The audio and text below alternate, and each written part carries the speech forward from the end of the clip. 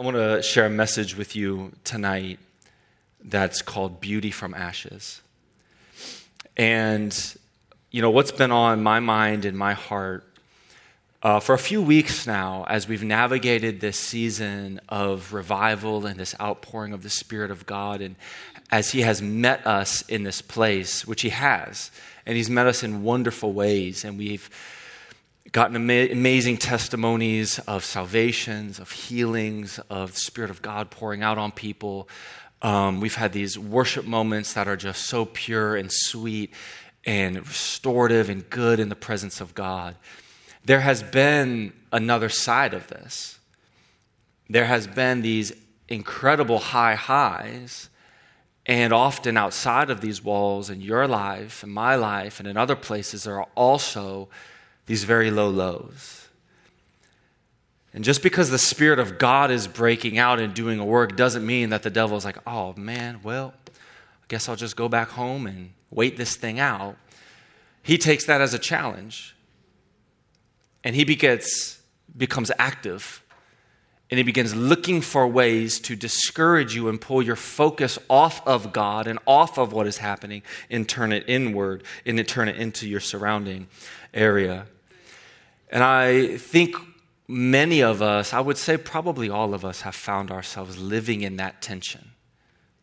The tension of the goodness and the amazing blessing, the favor of God, and the tragedy and the difficulty and the sickness and the heartache and the pain.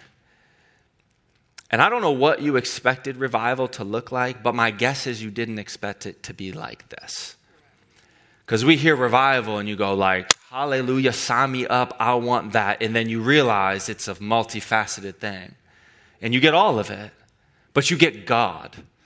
And so that's the most important thing. And yet what I want to do tonight is just to help lead us into a deeper understanding of God's love and His presence in your life.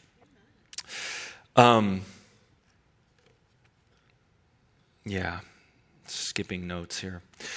We're going to be in Psalm 73 tonight. And Psalm 73 is a psalm written by a man named Asaph. And what Asaph is writing about as he writes this psalm is what's happening in his soul as he looks out into the world and sees varying degrees of injustice, inequality, and just quite frankly, things that don't make any sense to him. And he's looking at what's happening outside of his world, and he's beginning to reflect, and as if you read the whole psalm, you begin to see, he begins to realize that what's happening outside of me is deeply affecting what's happening inside of me. That his external circumstances are profoundly impacting his internal condition. And he begins to wrestle with that, as many of us wrestle with that. Our soul, for better or for worse, gets profoundly shaped and impacted by what happens around us. We define our soul as our mind, our will, and our emotions. And if you have been through something, or if you are going through something, you know how that impacts your mind. You stop thinking straight. You stop thinking clearly. And the thoughts you used to have, you have brand new thoughts. And your will begins to be affected. In some cases, you don't want to do anything anymore. You just want to lay down and not move. And just leave me alone. Or you want to start doing all the wrong things. And suddenly all of these forbidden fruits in a moment when you're going through become more appealing to you. Because your will is being affected.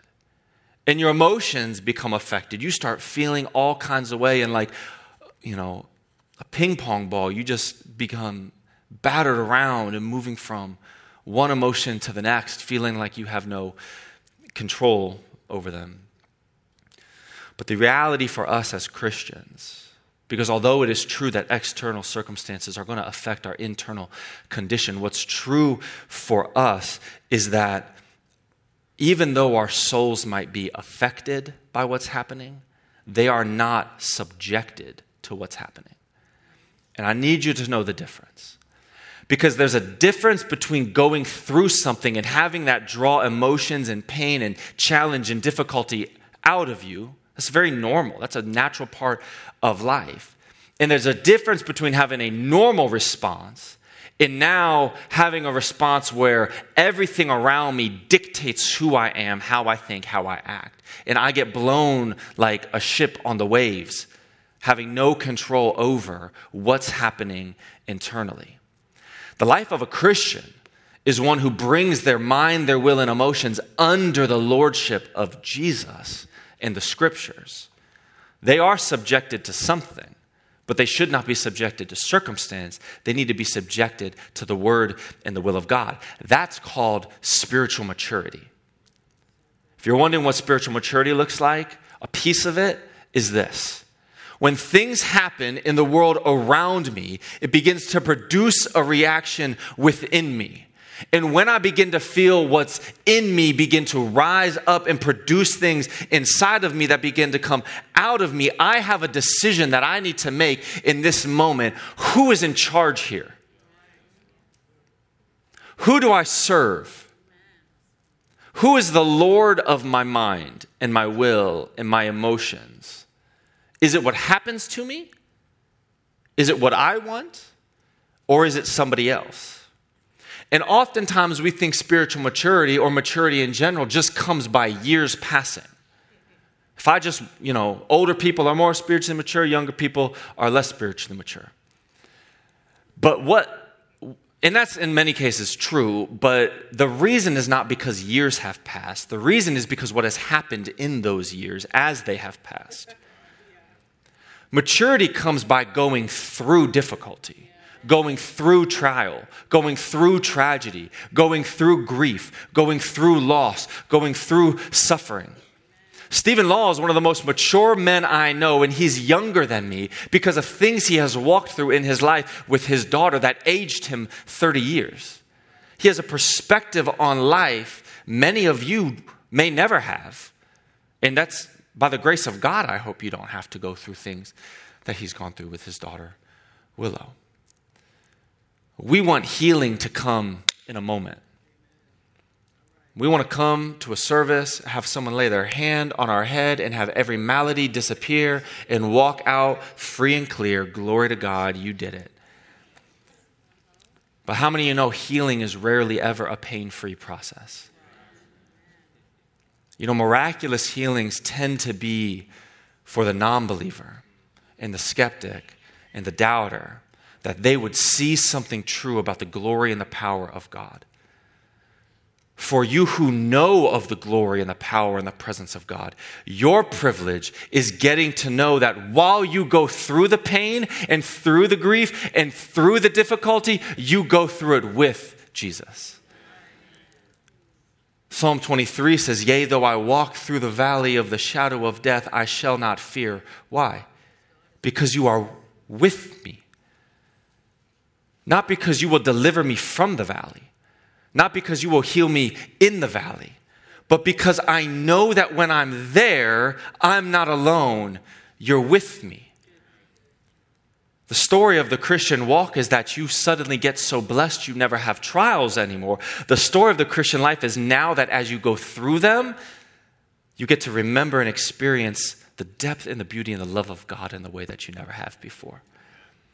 And I believe, if we can actually get to the scripture here, I'm going to preach a different message, but I believe that what Asaph has experienced and what he lays out in this psalm so beautifully shows us a way to respond when what happens around us begins to affect the feelings within us. We're going to be in Psalm 73, verse 21 through 26. And if you would stand with me for the reading of the Word of God. The psalmist writes, "When my soul was embittered, when I was pricked in heart, I was brutish and ignorant. I was like a beast towards you. Nevertheless, I am continually with you. You hold my right hand. You guide me with your counsel, and afterward you will receive me to glory. Whom have I in heaven but you? And there is nothing on earth that I desire besides you.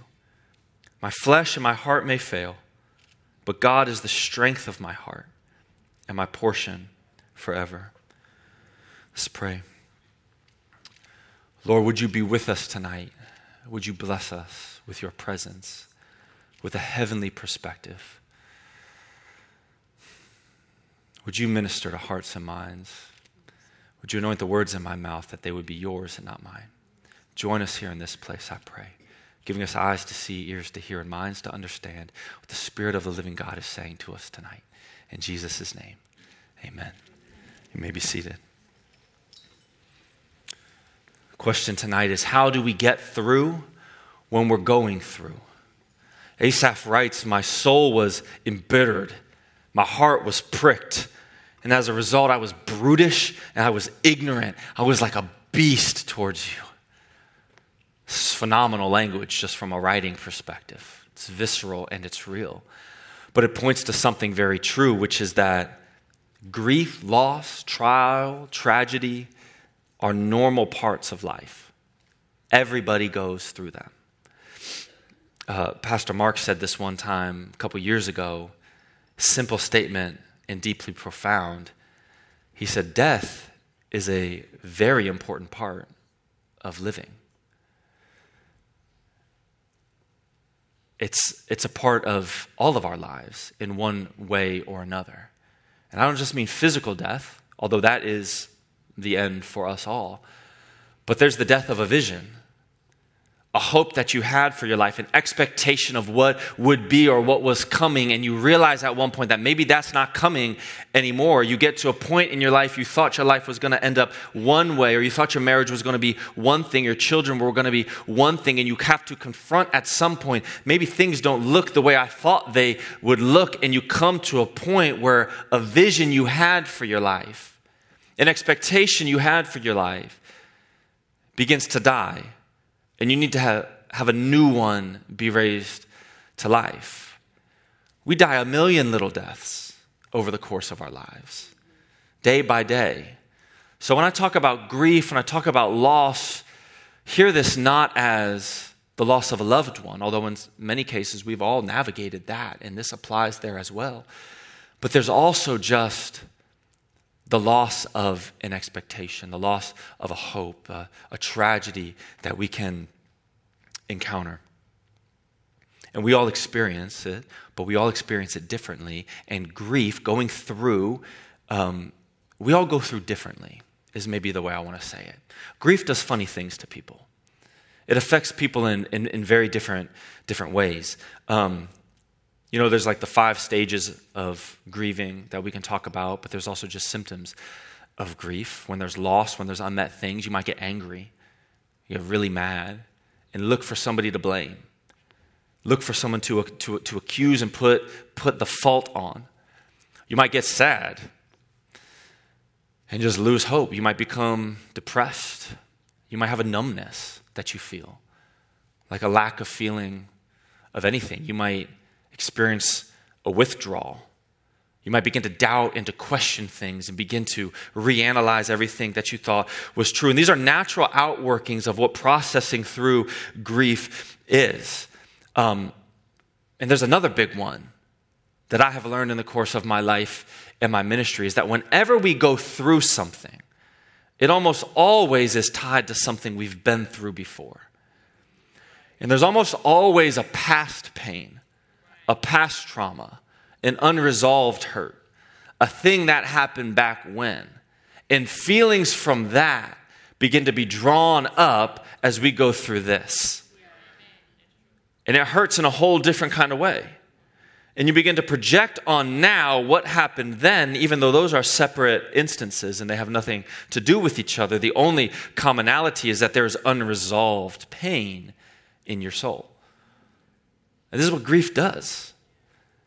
This is what loss does. This is what going through a trial does. And Asaph describes, for me at least, what I think is so beautiful and brilliant in this language of being brutish and ignorant. I know when I'm at my lowest, those are pretty good words to describe me, if I can be honest.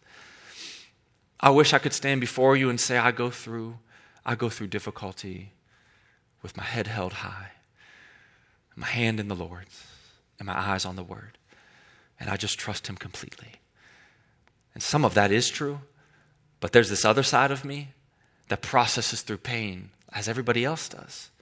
Doubting, questioning, mad, frustrated, difficult. Questioning God, why? What's happening? And as I read this, I realized, man, you know how ignorant I am? As I accuse God, the one who is sovereign, what are you doing? Why didn't you do it this way? Don't you understand? And I go, ignorant. Ignorant. Yeah, that's a good word for me. We all deal with grief. We all deal with it differently. It does funny things to us. All of us have coping mechanisms to process this. There are active coping mechanisms. That's taking tangible steps to work through the pain, to change your mindset or to see an alternate perspective. That might be talking with a friend, processing with a pastor. That might be searching the Word of God, finding scriptures and holding on to them. That might be praying and asking the Holy Spirit to change your mind. That might be getting wisdom from a mentor and somebody who's been through and saying, help me see this correctly because I can't see it. These are active ways you cope with pain and loss. They're trying to move you forward. And those are hard. And most of us live in avoidant coping, which is we try to get away from the pain because we don't want to go through it. And this is where you get into things like substance abuse, turning to the forbidden fruit of your life, whatever that looks like, withdrawal, binging things, unhealthy habits to make you feel something other than the pain of what you know is in front of you. It's avoidant coping. The question as you go through is, are you going to go inward or are you going to go onward? And it's a choice that we have to make at some point or another in the grieving process. Here's my point in all of this. As Christians, as believers of Jesus, as followers of Christ, those who have read this word and study it and know it, we do go through trial, we do go through tragedy, we do go through grief, we do go through loss. But the Bible is clear. You go through it, but you don't go through it without hope. That's 1 Thessalonians 4:13.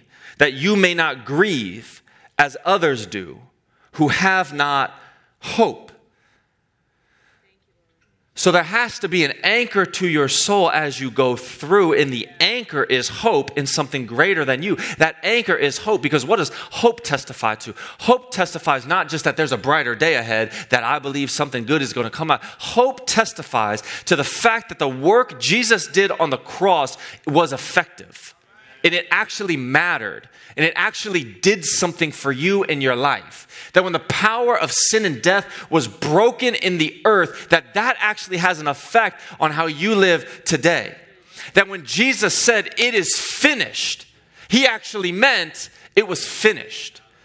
And when he says, I make all things new, your hope testifies that I actually believe that he actually makes all things new. And if you go through grief without hope,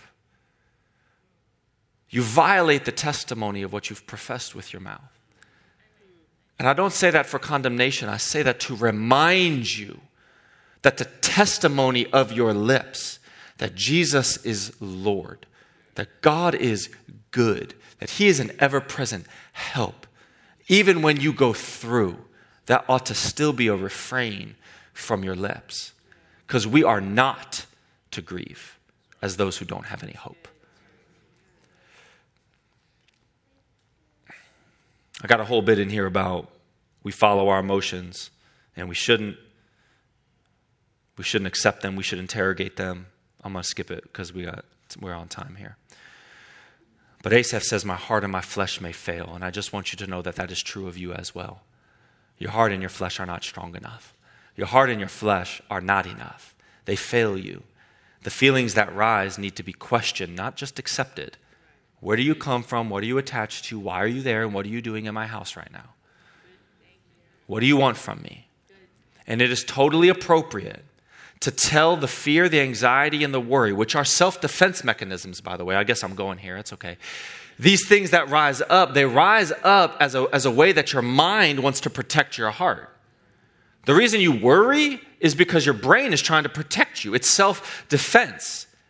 Have you considered this? Have you thought about that? What about this? Don't think about that. What up? And that's your mind trying to protect your heart. And it is totally appropriate to say to your worry, to say to your anxiety, thank you for trying to help me. Thank you for looking out for my best interest and seeking to protect me. You are not needed right now. I dismiss you. And that is a very valid and real way to cope through pain and grief, is you can talk to your emotions. The internal source is not enough. There's got to be an external source. So Asaph continues, 23 and 24. He says, nevertheless, I am continually with you. You hold my right hand. You guide me with your counsel, and afterward you will receive me to glory. Oftentimes when we're going through something, pain or heartache or loss, the focus that we are so quickly pulled to is we're focused and we think mostly and almost only about what we've lost or about what we don't have. We fixate on what was taken from us, on what we no longer have, and how much that hurts. I'm not saying that's wrong. I'm just saying that's what we do. Is it not? And you look at what you don't have, and you obsess and you fixate on that. And that doesn't make you feel good. That makes you feel worse. And I have been challenged in this season to not look at and fixate on things that might have been lost or taken, opportunities that might have been missed, things that I don't have. I was challenged to fixate on what I do have. And God challenged me by asking me, it's not about what was lost, it's about what you still are holding. And consider what you have in your hands. The reality is that the situations you go through in life, let me make it personal. The situations that I go through in my life always catch me off guard. They never catch God off guard. And I go to him in my anger, in my frustration, in my complaint, in my righteous indignation. And I question why and what if and coulda, woulda, and why not and all these other things. And God, you didn't ask for my wisdom. I could have helped.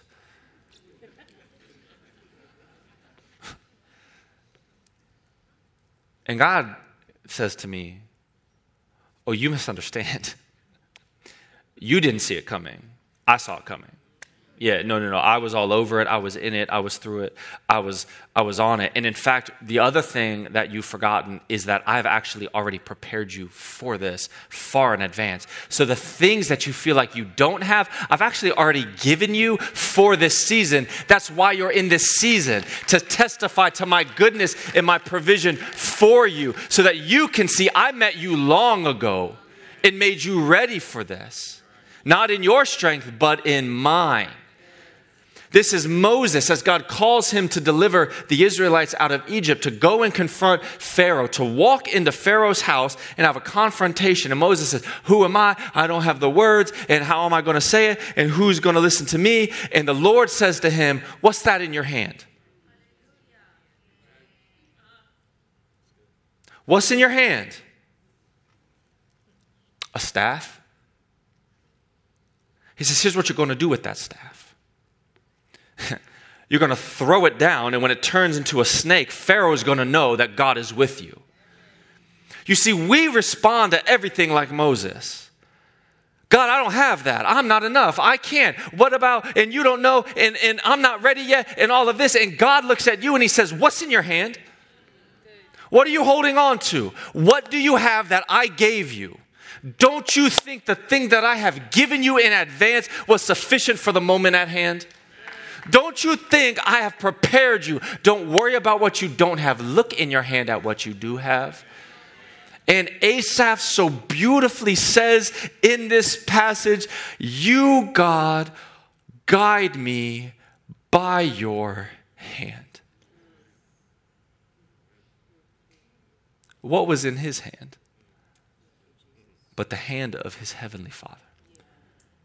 leading him, guiding him, counseling him, helping him through a period of grief and pain that turned him into a brutish and ignorant beast. And yet, he says, nevertheless, you guide me continually by your hand. And afterward, you will receive me into glory. Often when we're going through, we forget that there's an afterward. Because pain, the trial, the difficulty, whatever word you want to use, is so all-consuming. It's all we see in front of us. And it's like everything else kind of melts away and disappears. Certainly this idea of like what's on the other side. It's like I can't even get there. I gotta look here. I gotta look at what's in front because I can point out all these problems. But I need you to know that in every situation there is an afterward. And there is a future you on the other side of what you're going through. And I want you to think about them for a moment. The you that's on the other side. What that's 12 months, 2 years, 5 years. I don't know what you're walking through in this season, but whatever is on the other side, there's a you of the future. And I want you to imagine what the you of the future will be telling the you of today about how they would like you to walk through what you're walking through. Minister to yourself for a moment. How would they like you to carry yourself? When you look back on the season that you're in, are you going to, I'm preaching to myself, are you going to stay a brutish and ignorant beast? Are you going to humble yourself under the mighty hand of God? Are you going to trust in the Lord? Are you going to lay down at the altar all your expectation, all your ambition, all of your desire, and just trust in me, the Lord your God? How does the future you want the present you to walk through what you're walking through? Because afterward is coming, and we have the opportunity to get to what's after without regrets along the way. But that starts today, how we walk through what we walk through in this moment.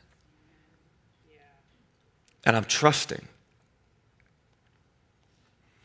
that you will look with an eternal perspective on not just your situation, but your entire life. How does the eternal you want you to walk through this relationship that you're in right now?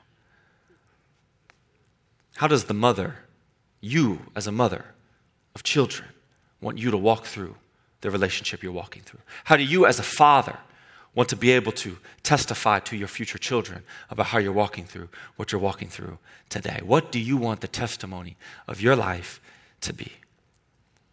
The devil will keep you so focused on the inward that you forget to look upward. You've got to have a long view on your life and what you're going through. Last thing I want to say. These last two verses, Asaph writes, "Whom have I in heaven but you? And there is nothing on earth that I desire besides you. My flesh and my heart may fail, but God is the strength of my heart and my portion forever." Whenever we are in a season where we are going through, we have to stop for a moment and make a decision. I think it's one of the most important decisions that you will make when you find yourself in one of these seasons, in one of these moments. It's a decision that will direct you, that will direct your emotions, that will direct your soul, that will guide every thought that you have and help you along the way. It's going to shape perspectives and attitudes. And the question is, what do you desire most? What are you after? What do you actually want from all this?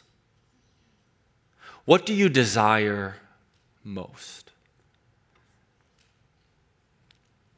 You know, part of the reason the emotions that we feel buck up inside of us and manifest in a way that is often unproductive or not the most Christ-like is because a desire of our heart or an expectation of our soul now is about to go unmet or unfulfilled.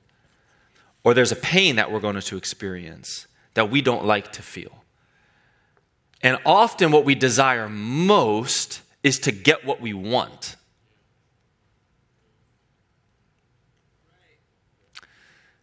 I want to not feel bad. I want to feel good.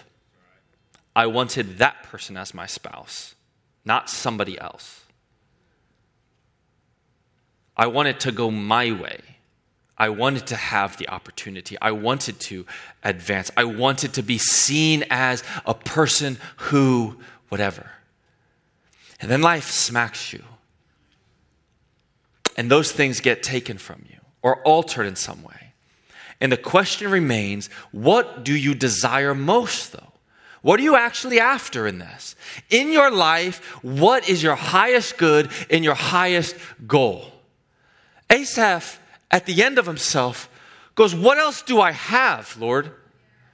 Whom have I in heaven but you?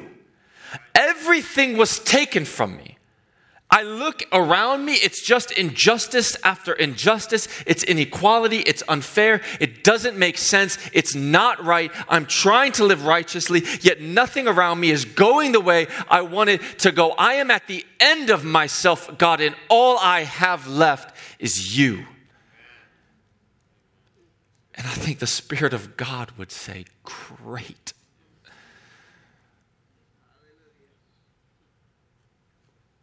Because he's doing something in us, shaking off the rust, shaking loose the things that hold on to us, that pull us in different directions. And he is recentering and refocusing us back on our first love. What do you desire most? What did you want? I know it might hurt that you can't have it, or it's not there in front of you, or life has taken you in another direction. But the question remains, what is it that you actually want?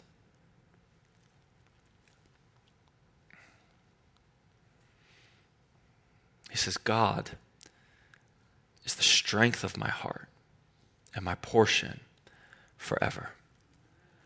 And the thing that we forget when we walk through what we're walking through, the lie of the enemy as you go through, is that you go through alone and you go through by yourself and there's nobody with you that can help you and you're just there and you just got to get through and just is going to be terrible and miserable and I'm sorry, but that's the way it is. But you have to speak truth where the enemy speaks a lie. You hold my hand, Lord, continually. You are my strength and the source of my life. You are the portion that God has given to me. That as I go through this life, God has not given me nothing. God has given me something. And I want to just begin to close here with the thing that God has given you in this. Because God has made a portion for each and every one of you. He's given you someone to go through what you're going through with you. It's the one who shepherds you through the valley and who walks with you by still waters. It's the one who knows every thought in your mind and knows every heartache in your soul. It's the one who has experienced pain unlike anybody else has ever experienced pain. You know, in seasons of my life when I have gone through grief or as I've walked through it with others and they've navigated a loss, the death of a loved one, of a father, of a family member, of a friend, or an end of a season, end of a marriage. You know, this question has risen up in my soul before as I go to God, grieving and lamenting on behalf of others or on behalf of my own soul. It's just like, God, why does it have to feel this way, though? Like, you know, like you see me, obviously. And you see these families, you see these people, like, why does grief have to hurt so bad? Like where is the help in this? And you know what God said to me so clearly?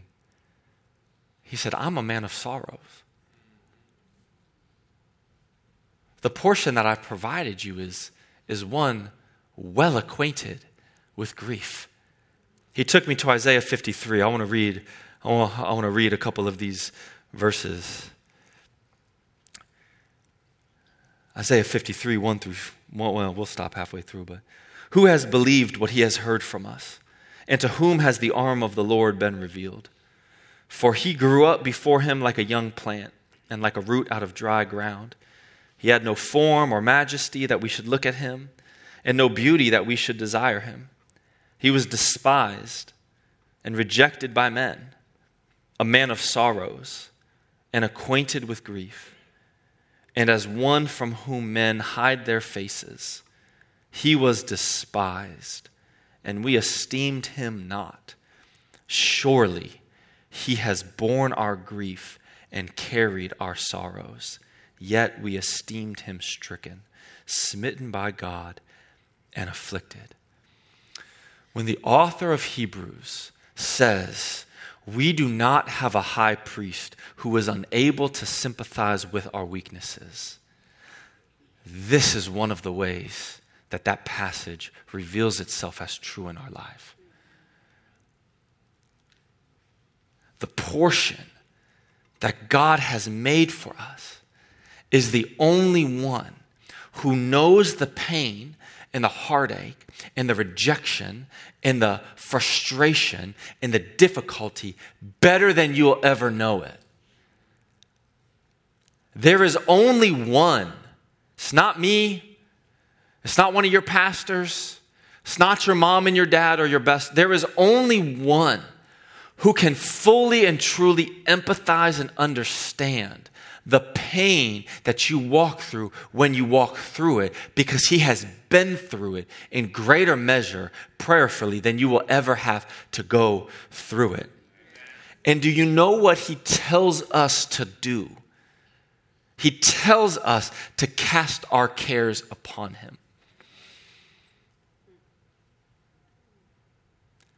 He tells us, I am able to carry the pain and the heartache that you feel. And not just am I able, I want to. So throw it on me.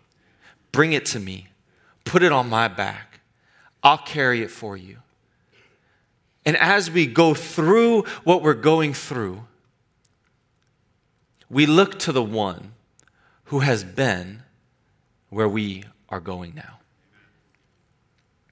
And we realize that he is closer than ever.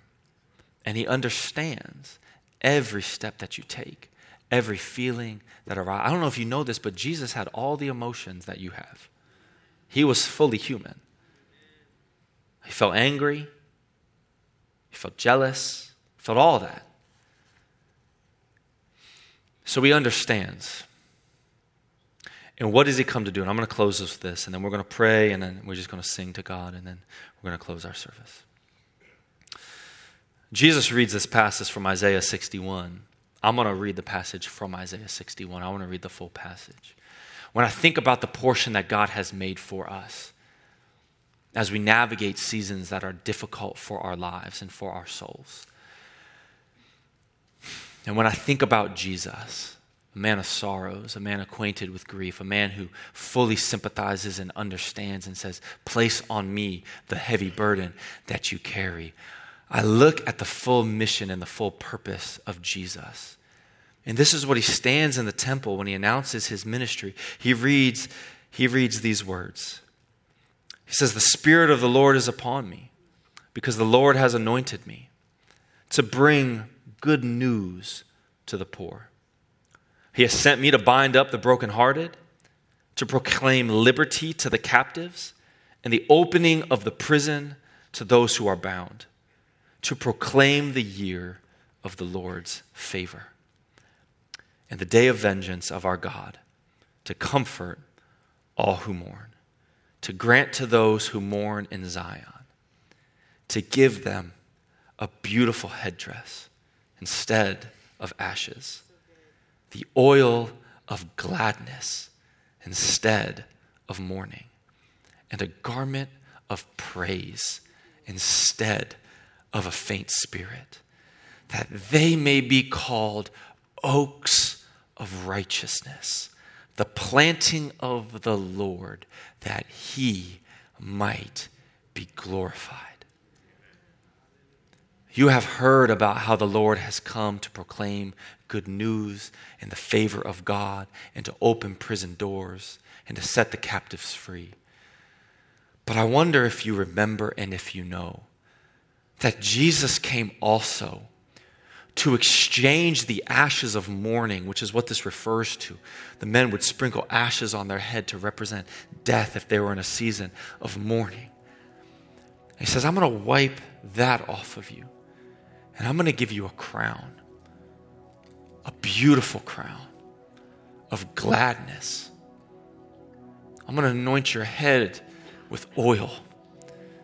And I'm going to wrap around your shoulders a garment of praise, that you might be called something different in the earth, that you would be seen as an oak that is righteous, one that was planted by God himself, that he might receive glory from the way that you have lived your life.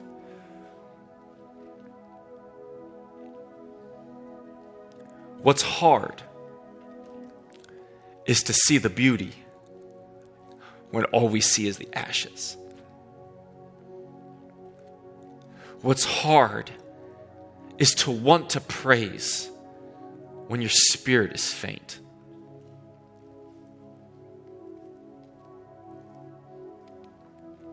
And yet we walk by faith, not by feeling.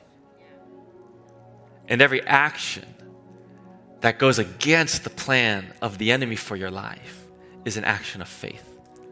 It's a declaration of trust in King Jesus. And in those small steps, we begin to feel the beautiful crown of joy that God has placed on our head. A praise begins to rise in our voice because, Lord, whom else do we have in heaven besides you? And God, what else could we even desire in this earth but you? For one day in your presence is better than 1,000 elsewhere. And all I want, God, is all you have for me. And I look beyond a present moment and a present pain with expectation for the afterward. And God, I put my hope in things to come, not in things as they are. And I put my trust not in man and not in self, but I put my trust in you, the maker of heaven and earth. And I want us just I don't know what you're going through. This message was heavy on my heart, and so I believe it's timely, at least for one of you. And so I want us as a body to take some of these small steps of faith together to encourage our brothers and sisters as they find the praise in their soul that they're not sure whether it's there or not. Would you stand with me? Because we're going to worship.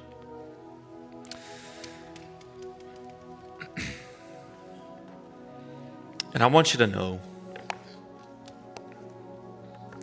that God knows.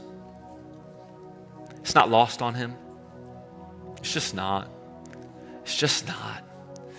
You know, when God leads you into a season, when God brings you into something, even something difficult, I need you to understand this. If God starts a thing in your life, even if it's difficult, the hand and the Spirit of God is on that thing, and he is moving through that. That's a good thing. So even difficult things can be good things if God is beginning it and working through it. How we react and the voices that we listen to as we walk through becomes the place where spiritual warfare is present. And that becomes the place where we have the opportunity to get off track of what God is trying to do in our life. So what I want us to do is to fix our eyes on Jesus. I want us just to look at him once again. The one who is able to sympathize with the pain that you experience. The one who knows what you've gone through. And the one who is closer than your next breath. That's who he is. JC, you said it so well. How can his breath be in his lungs, in your lungs, were he not close to you? And why would the Lord speak in a still small voice unless he were whispering? and you only whisper when you're close.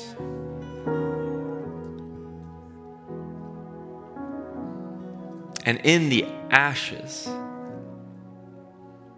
there is great beauty in seeing the face of Jesus and knowing him like you've never known him before. Lord, we worship you in this place, and we bring our soul under your lordship. We bring our souls under subjection to the word and the will of God for our lives. God, you are Lord. You are Master. You are in control. And what you have for us is what we want from you. So God, give to us in this moment a heavenly perspective, a perspective beyond what we would have in the natural, one that is in fact supernatural, to see the wonder-working hand of God in this place, to see the healing touch of our Father in this place, to resurrect our faith, to put it in you, the only place it should have ever been in the first place. Our hope is in you, Lord. Our trust, it's in you, God. We want what you have, and we want you to know that we trust you. And our act of faith, Lord, is to worship in the middle of it and to declare the goodness of our God here in the land of the living. Lord, we love you, and you know now, God, we trust you.